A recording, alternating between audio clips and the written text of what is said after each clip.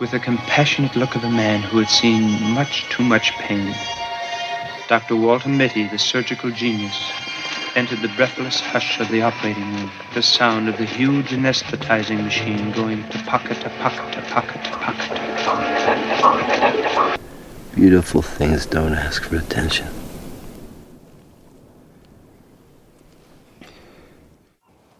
When are you gonna take it? Sometimes I don't. If I like a moment, me, personally, I don't like to have the distraction of the camera. I just want to stay in it. Right here. Well, welcome back, everybody, to Take Me to Your Reader, discussing adapted science fiction at its best and worst. I'm Seth. I'm James. And I'm Colin. And we want to wish everybody a Merry Christmas, as this is our Christmas 2016 episode. And, of course, we have done Christmas episodes a couple times already. The first time, we stretched the definition of science fiction just a bit by covering Dickens' A Christmas Carol.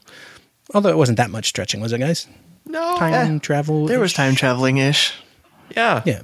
Totally science fiction. If you're curious about the discussion, you can go back to our 2014 episode and listen to it. Good call. And then in 2015, we stretched the definition of science fiction quite a bit, and also stretched the definition of Christmas movies a little bit by covering Die Hard. Had Christmas what in James it. says. True. It was set at Christmas. Right. So the long and the short of it is that this year we're pretty much conceding that the title we're covering is neither science fiction nor a Christmas movie. But there is a tie-in. We're going to be talking today about one of my favorite movies from childhood, The Secret Life of Walter Mitty, which is the 1947 Danny Kaye film, which was adapted from a 1939 James Thurber short story of the same name. And there was a remake that came out in 2013, starring and directed by Ben Stiller. And it came out on Christmas Day, and I saw it with my family. So there you have it. There's the tie-in. Yeah, it's a pretty tenuous one, but we're going with it because what's the statement, Colin? It's Seth's podcast, Seth's Rules. Oh, okay. So you're not even owning any of this. I get it. If you need me, I'll be the one wearing a bus. Yep. Yeah. So this is one that, as I said, I have quite a bit of experience with, but I wanted to find out from you guys what is your experience or kind of cultural knowledge of The Secret Life of Walter Mitty at all prior to this movie? James, you want to go first? Oh, sure. I was going to say none prior to you forcing me to watch it last year. That's right. We made you watch it at our house, right? That's right. Yep. Yeah. So we watched the new one, though, the 2013 film, I guess. Yeah. Yep. And I did actually, because, the story only takes like 5 minutes to read, so I read it before we watched it. Oh, the first time? Back then, yeah, the first time. Yeah. Nice. What about you, Colin? I think you loaned me the 2013 movie to watch, and that was my first direct experience with any of the three. But we've all seen The Christmas Story, A Christmas Story, which is very, very similar in vein about, a young person or a middle-aged person daydreaming. And, Warner Brothers Cartoons ran a series of cartoons about a young kid named Ralphie daydreaming. Now, maybe that's more tied into A Christmas Story than it is to Walter Mitty, but, same basic premise. Yeah. Well, and that one was under consideration for us doing a Christmas episode. It just, the problem ended up being we're a little short on time. So this is a little behind the curtain here. We're not recording this at Christmas time. We're recording this early because James is going to be pretty much gone from the middle of November through Christmas. And so we needed to come up with something that we could do on the quick. And the short story is truly short. It's, 4 or 5 pages. And watching a couple movies isn't too hard to do. But to read, a full-ish length book like A Christmas Story, we thought maybe that would be too much to try and do. And we basically left it in James's hands. So really, if you want to blame anybody for us not doing A Christmas Story, it's James. Yeah, fair enough. How does that bus feel, buddy? Yes. I now passed you my bus. No, splat. Bleh. Yeah, thump, thump. Yeah. Well, does anybody want to tackle the story? Well, it's only 4 or 5 pages. We should, right. It shouldn't be that hard to do. Sure. No. No. So the story is we have Walter Mitty, who's a daydreamer. And that's about it. That's pretty much it. Yeah. But so I guess we can just kind of transition into talking about the short story itself, The Secret Life of Walter Mitty. What is the reason that he's a daydreamer in that story, do you guys think?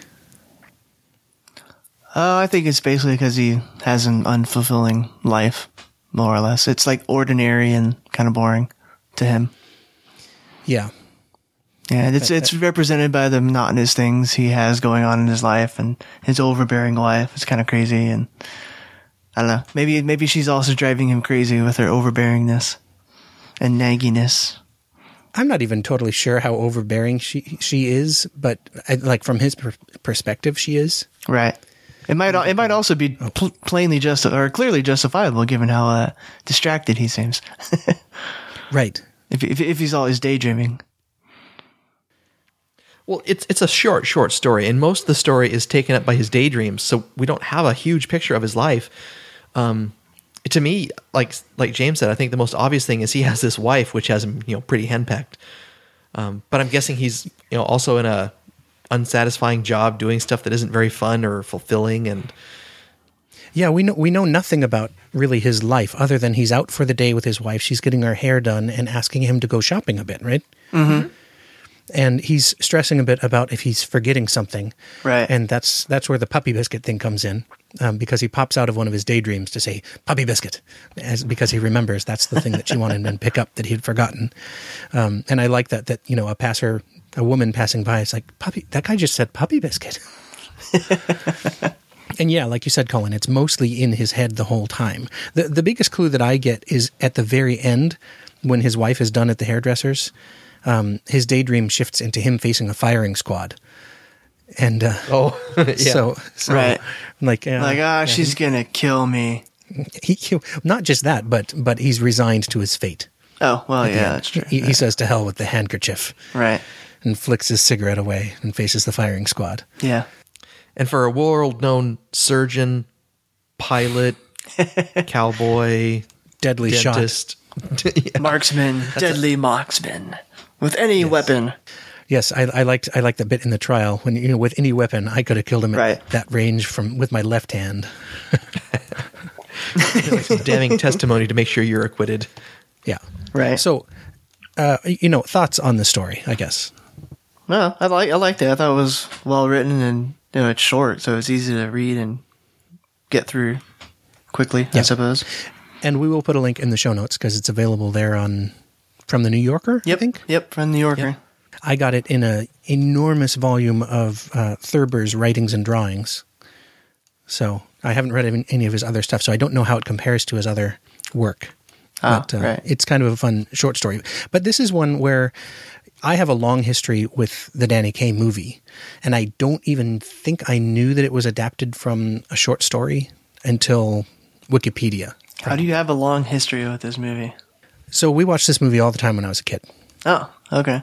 Yeah, I don't know if it was unique to one of the stations in Anchorage, but they played quite a few Danny Kaye films, and so we would record them off television. Oh, interesting. And so we had, The Court Jester, White Christmas, which I don't really consider a Danny Kaye movie so much. It's more ensemble. But we had The Court Jester, we had Up in Arms, The Kid from Brooklyn, Wonder Man, and The Secret Life of Walter Mitty.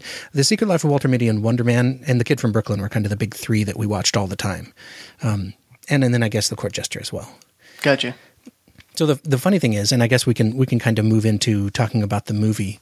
Having watched it so many times when I was a kid, I have the whole thing pretty much memorized. I was surprised. I hadn't seen it in a few years when we watched it the other day, Colin. And so there were a few things that jumped out at me as very, very funny that I had kind of forgotten about. But when I started collecting DVDs, I looked for The Secret Life of Walter Mitty, and you just could not find it anywhere. The 1947 one? Oh, yeah, the 1947 one. Sorry, yeah, I should have mentioned. That's fine. Yeah, I looked for it on Amazon, and you could find it from like resellers for $150. So yeah, evidently they had produced a very limited number of them, and so they were essentially collector's items. And so I'm pretty sure I paid like $45 or something like that on eBay for it. Wow. I remember when you bought it because you were so proud that you only got it for $45. Oh, really? Yes. I remember I won that auction while I was in Anchorage on sabbatical in like 2004. So, dang. Yeah. And now the real reason for the podcast comes out. Seth is trying to increase the value of his investment. Exactly. Well, the funny thing is, of course, if you did dollar cost averaging on that DVD now, you could buy it for pretty cheap, because they like as soon as I bought it, new printings or whatever were made, and so you could get it for like $20 from Amazon. Oh no! So, yeah. Oh, it's terrible. Yep. But to me, it was worth it because it's such a beloved film from growing up, because we just seriously watched it over and over. So in this one, you get, I guess this is an interesting example, and Colin, this is something I wanted to talk about, an interesting example of expanding a short story, because there's not a lot of story to The Secret Life of Walter Mitty, the story. Right.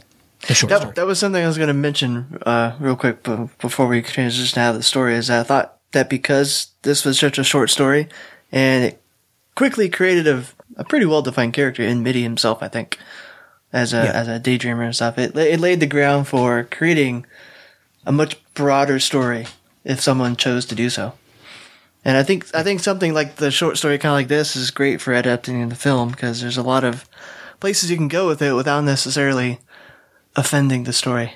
Yeah, and so I feel like the way they went in the 1947 film, having him work for a publisher was a great idea, because he has obviously this overactive imagination, and that's helpful when reading about sensational murders and hospital love stories. And I can't remember what all the whole lineup was they had there.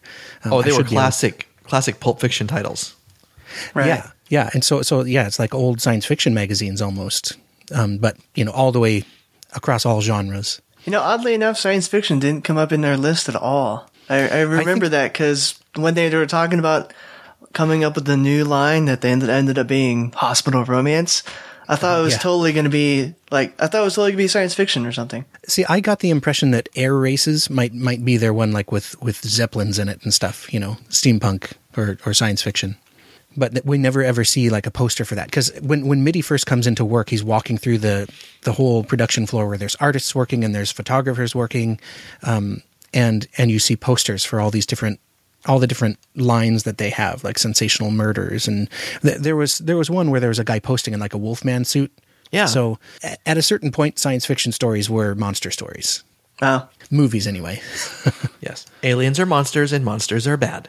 Right. But so like that part of it, him working in the publishing industry, really makes a lot of sense for the personality that he has.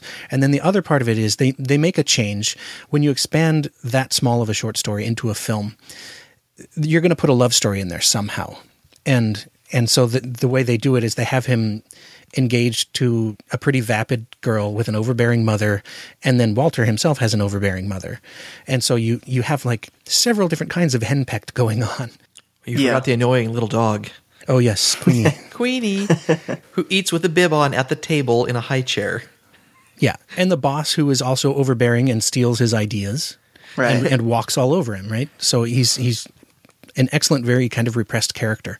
The interesting thing in the short story is that, like you said, James, or maybe it was you, Colin, said most of the story is in the dream sequences, right? Like he seems to very much straddle the dream world and the real world. And there's one line in there where somebody asks him, like, what kind of puppy biscuit do you want? And it said something like, the greatest pistol shot in the world, casually said, whatever brand it was. So it's like he is just in his delusions all the time. Right. And I feel like the 1947 film did a good job of kind of having him weave in and out of the fantasies pretty much all through the movie. Yeah. Yeah, and it adds something, which I tend to like, which is there's a redemption story involved. True. The short story presents his life, and says this is Walter Mitty. He daydreams a lot, and his life sucks.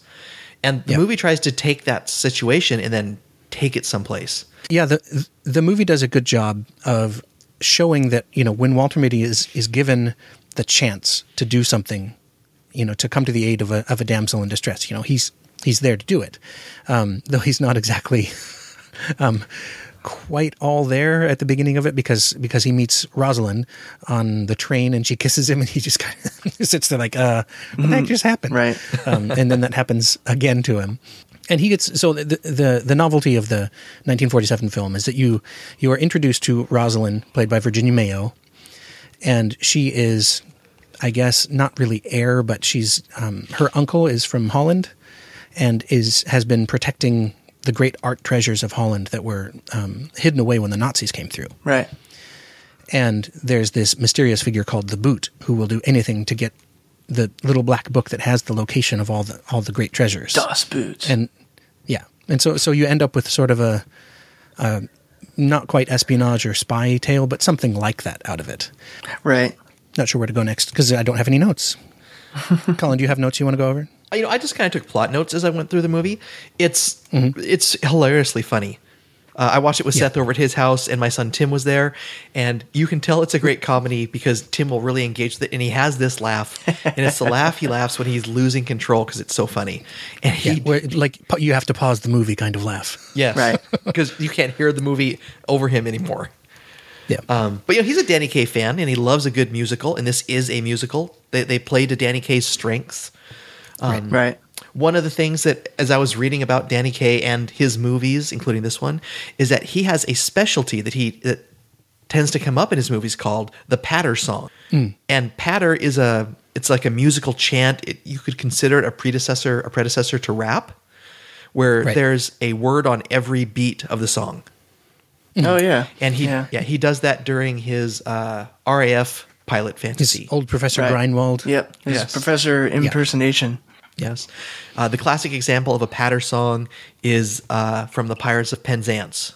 It's the modern Major General. Right. Oh, yeah.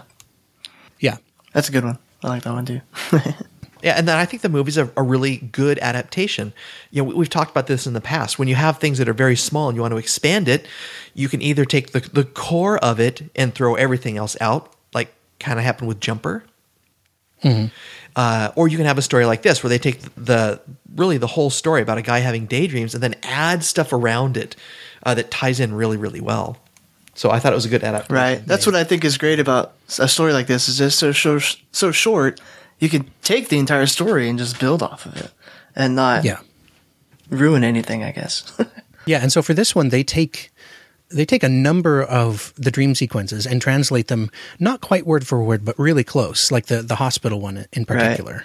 Yes. And then kind of they throw out the one where he's talking about he could have killed a man with his, shooting left-handed, and the firing squad one, because those ones don't quite fit the tone of this film.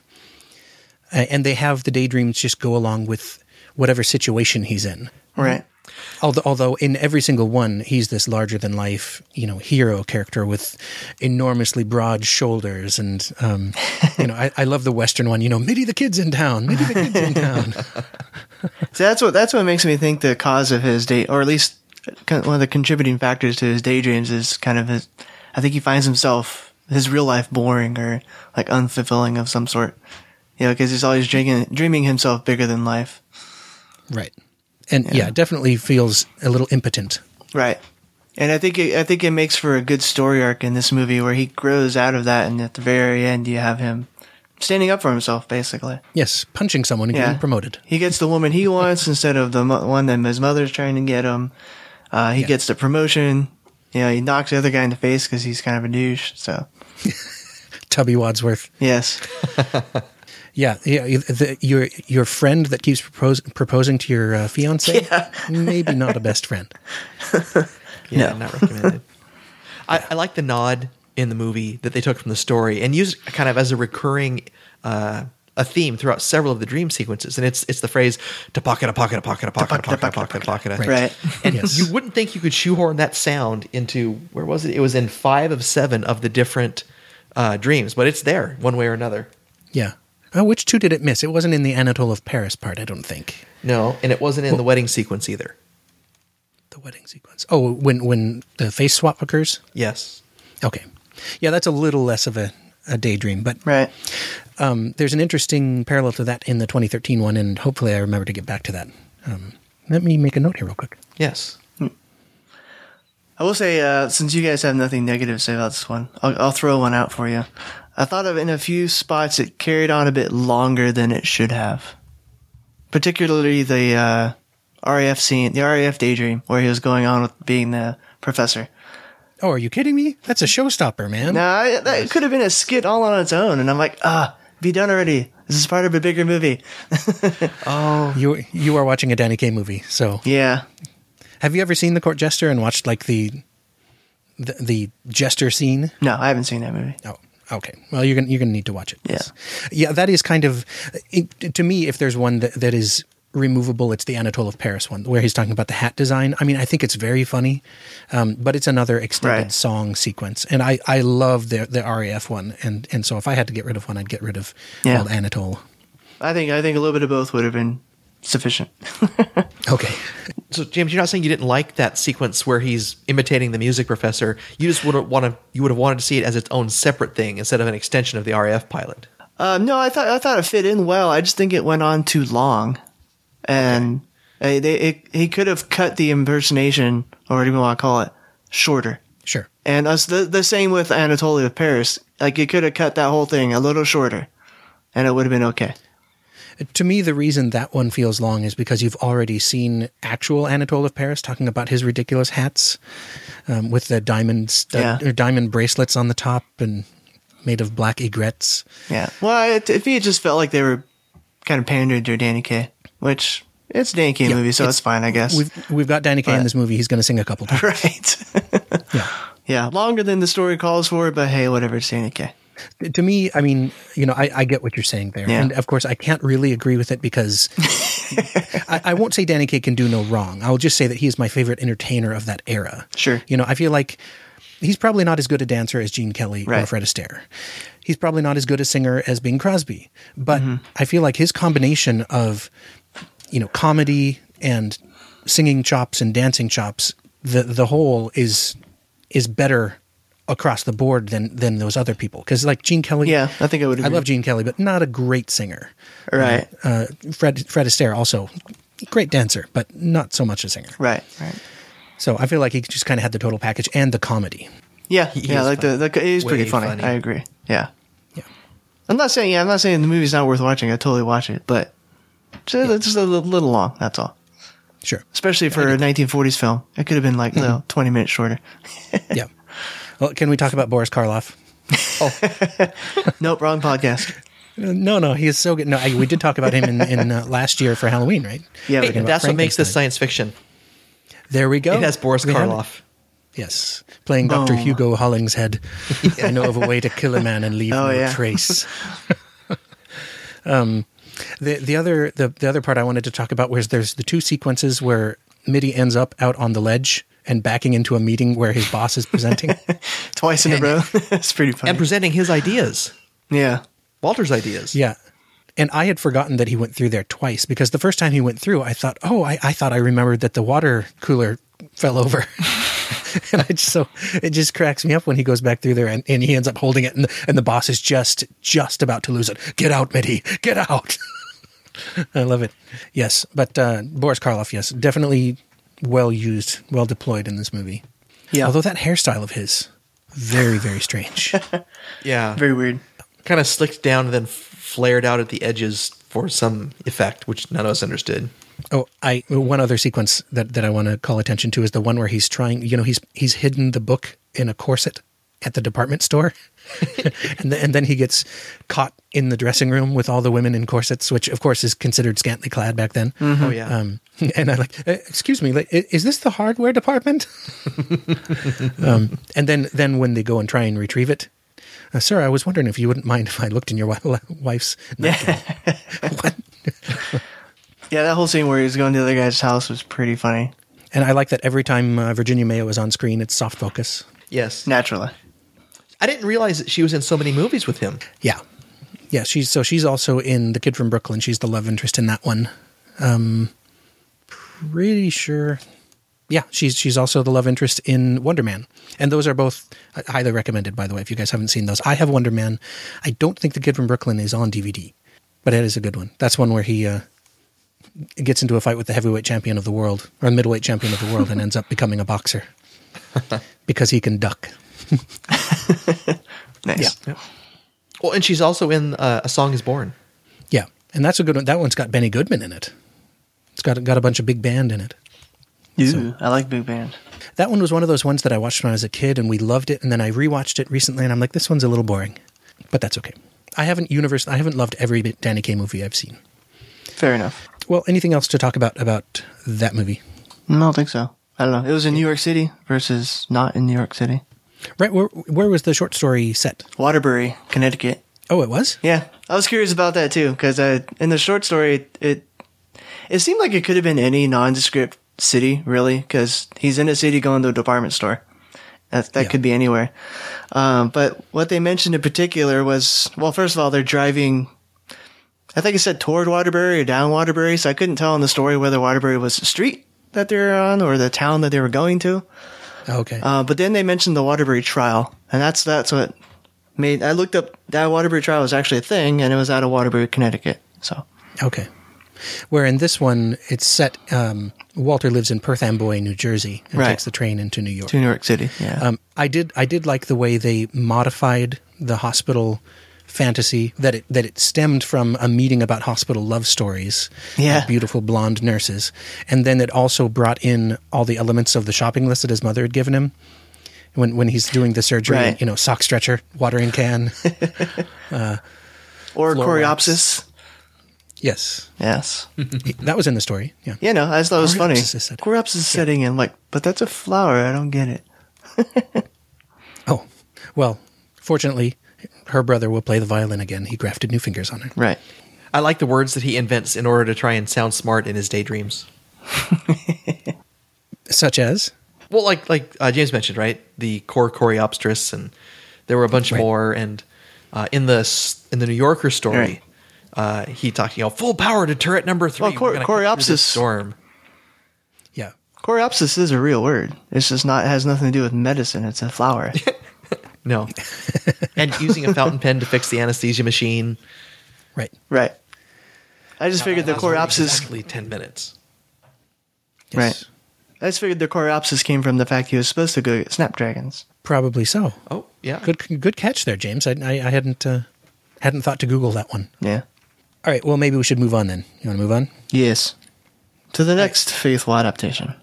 Well, the interesting thing is there were several attempts to remake The Secret Life of Walter Mitty. And at various times, I heard that Jack Black was attached. I heard that Jim Carrey was attached.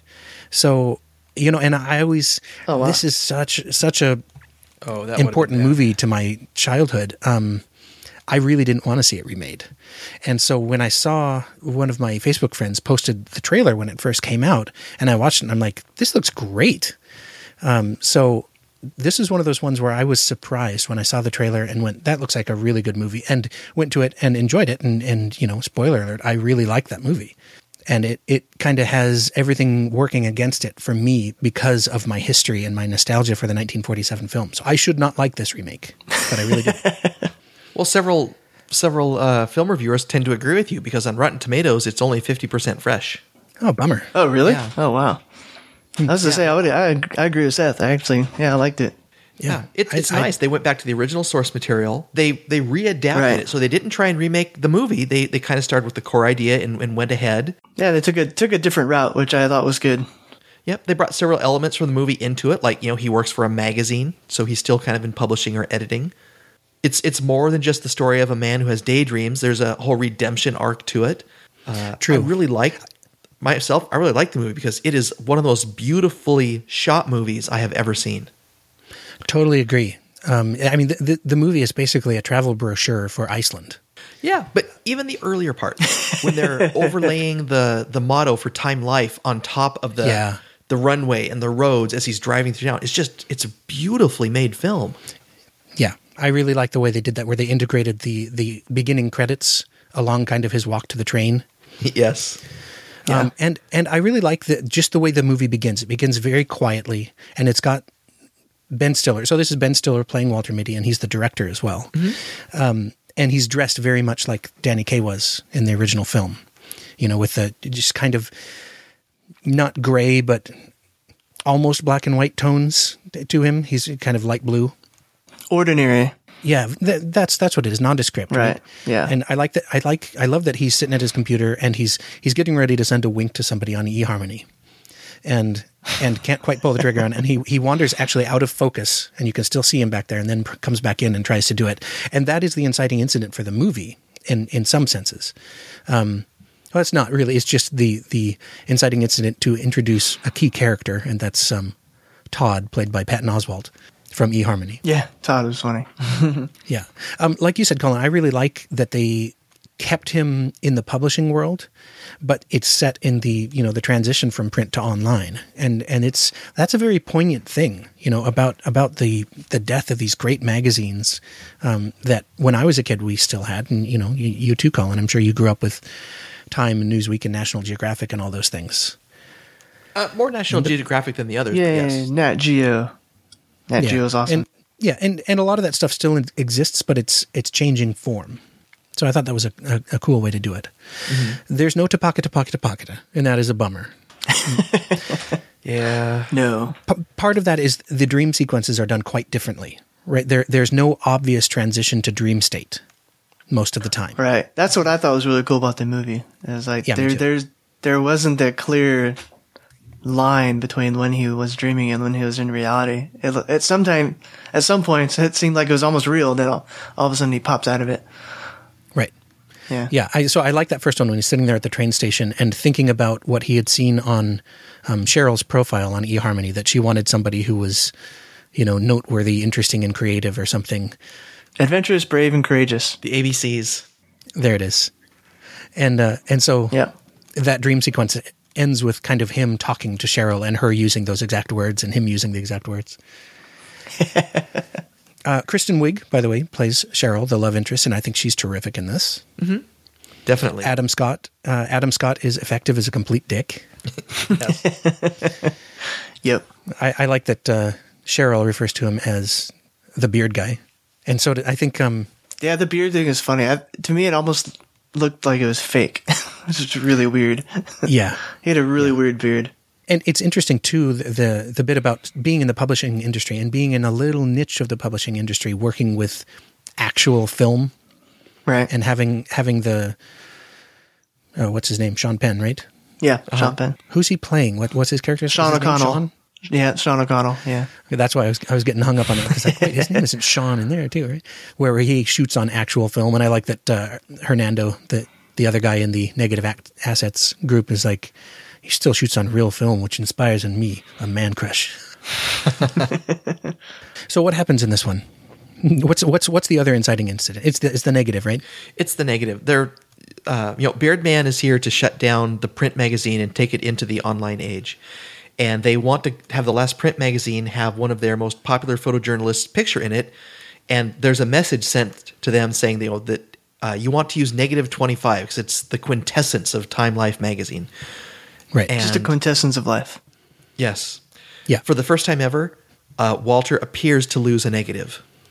Right. And so he's going to go try and track down Sean, who he's never met, and then talk to him and say, well, do you have another copy of it? Can you please save me and my job?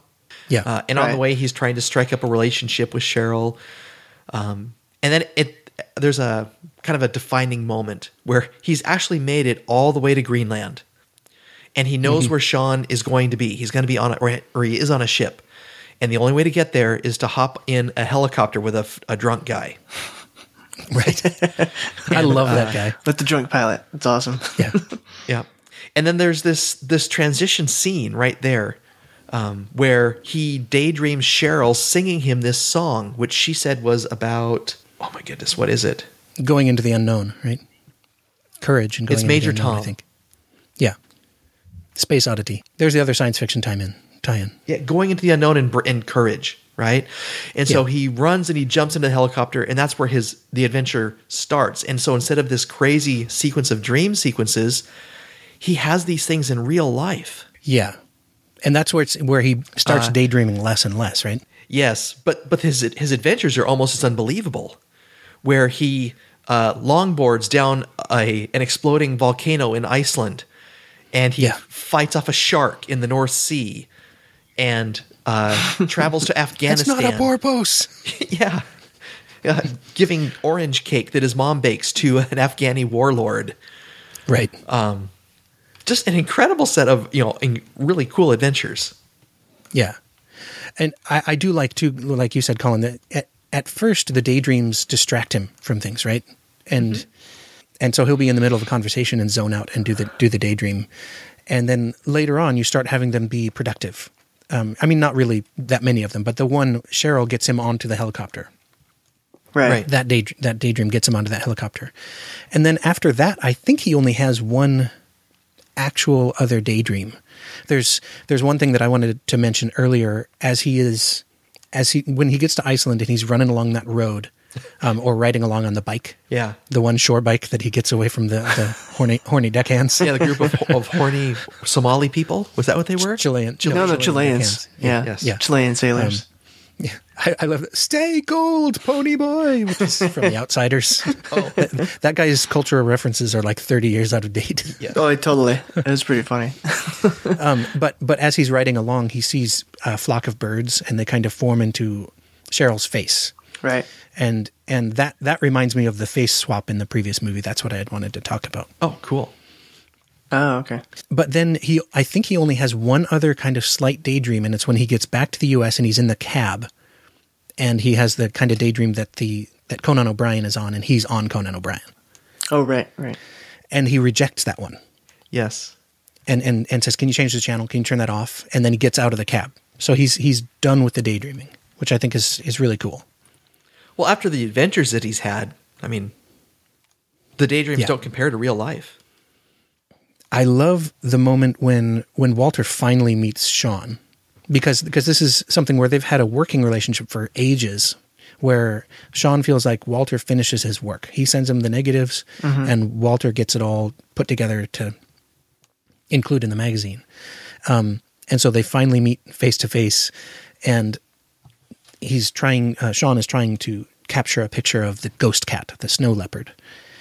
And I love that he doesn't take the picture, and that whole moment when he's talking about it, and he says, "Beautiful things don't ask for attention." And sometimes I don't take the picture because if I really like a moment, I just want to live in it, just be in it. And that's something that I totally, it goes against our selfie culture, right? You can't just be someplace. You have to tag your friends and check in at various places and take pictures of your food and get a selfie with the Space Needle instead of being at the Space Needle. And so, like when we did our big road trip a few years ago and went to a bunch of national parks, I liked that I did not take any pictures. I just got to just be there, and it was awesome. So I really like that bit. It's a good message. There were no Topacatas in this one. True. Pakada. And it's not a musical. And it's really not even a comedy. I mean, there are some lighthearted moments in it. Sure. Like the whole part where Walter is showing Cheryl's son the deck tricks on the longboard. And every time... In the background. In the background. Every time she turns to look at him, he's just standing still. So she completely misses everything that he does for her son. Yeah. All right. Yeah, she gets it by the end.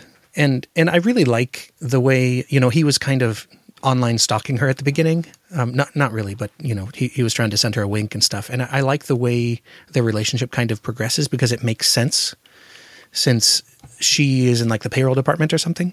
Mm-hmm. Or at least she knows somebody there. And so she kind of helps him out. And their relationship to me seems very believable. The other thing is like the way the flashbacks work. I think the reason you don't have Tapakata is... there's no narration of any of the flashbacks. And I love the narration of the flashbacks in the 1947 film. But since they're not done that way, I'm not sure it made sense to have a Tapakata in there. I'm not sure how you could have gotten one in. Oh, we could sit here and invent one in about 30 seconds. I suppose that's true, but that doesn't mean it would have fit well. Yeah. And you're right, Colin. This one isn't a musical, but it does have that moment where Kristen Wiig sings. And I feel like the music in the film is really good, as well as the visuals and the directing. Mm-hmm. So yeah, it's kind of mystifying me about the Rotten Tomato scores because I feel like this is no question one of the best films of 2013. But that's okay. It's right at the end of the year, and you're never going to get awards at the very end of the year. Well, and it's pretty understated as a movie. Yeah. Right. You can sit back and enjoy it. It's not action-packed. It's not a heavy romance. It's not a huge comedy.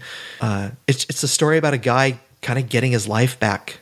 Yeah, and so this one is different too because he's not really repressed. It's just that he had this whole side of his life going. You know, he was going to be like a skateboarder, right? Yeah. With a mohawk. Mm-hmm. And then his dad passes away. They don't have any savings, and so he gets a haircut and gets a job, and so spends the rest of his life working and supporting his mother and his flaky sister. Yes. And yeah, so this is like his first chance to really go do anything. And I like the way they, you know, there's kind of a redemption story built into that as well. Mm-hmm. Yep. It's all about the redemption story. They make the best kinds of movies. Yeah, I'm glad they went with a different story arc than in the 1947 film. That would have been disappointing if they had tried to go with the same kind of story. Yeah, and that was the thing, like, when there were earlier attempts to do the remake, and you know, I'm looking at Jim Carrey, and I'm like, okay, you know, he can actually, you know, if you've seen The Mask, you know, he can sing a bit, he can dance, he's got a rubber face. So he could do the same kind of thing, but I don't think it would work the same way as it did for Danny Kaye. And so going with somebody like Ben Stiller, who can play the kind of repressed guy, and have it be a little bit of an underdog story, it's the right way to do a remake. Mm-hmm. Yeah. I like the action sequence with Bearded Man when they're fighting over Stretch Armstrong. That is awesome. That was pretty awesome. Yeah, that's amazing. And as far as trivia goes, one of the executive producers on this movie, Samuel Golden Jr., his dad produced the original 1947 movie. Oh, right. Yeah, so it kind of stayed in the family. Oh. That's cool. He produced a bunch of Danny Kaye films, actually. Like Metro Goldwyn Mayer, I think was the company. Oh, wow. MGM. Oh, is that what it is? Yeah, MGM is Metro Goldwyn Mayer. Oh, interesting. I don't think I ever knew that. You never knew that? No. After all these MGM movies you've been watching? Right. Here we are on a movie podcast. Nice. If there's one dream sequence I could do without, and like every time I watch it, I'm like, oh yes, it's this one, right? And it's the Benjamin Button one, which it's the most kind of baldly comedic beat of the film, and it feels very kind of Saturday Night Live to me, which makes sense. And I still think it's funny, and it's pretty minor. But if there's one bit of the movie that I feel like that bit, you know, if we could do without that bit, the movie would be better. But I still love it, which is why I own it on Blu-ray. Oh, you mean the movie? Yeah. Yeah, so you don't hate the movie because of that part of it being in there. Right. It sounded like you said you could have skipped the movie, Colin. No, it's just a little bit of a blemish. Right. Which part was it again? The part where he's talking to Cheryl at the skate park, and she, I can't remember, like her ex-husband is calling her, and she's like, maybe you got hit by a bus or something. And then she comes back and says, he did get hit by a bus, but I don't care. I just want to be with you. Oh. and he's like, sweet. Just one thing. I got to tell you, I have that Benjamin Button thing. I didn't actually see the movie, so I don't know how it works, but that's the funniest line to me, actually. Because it isn't quite the same as Benjamin Button. Right. That's the part I thought was funny is when he said that. So I don't know how it works, but... Well, and I like the way every time it cuts back to him, he looks older.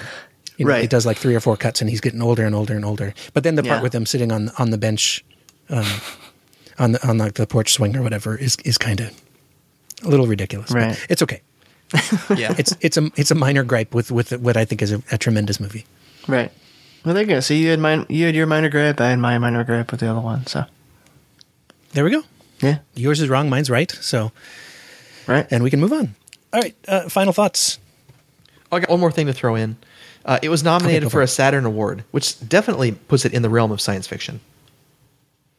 Which was? The 2013 movie. Oh, interesting.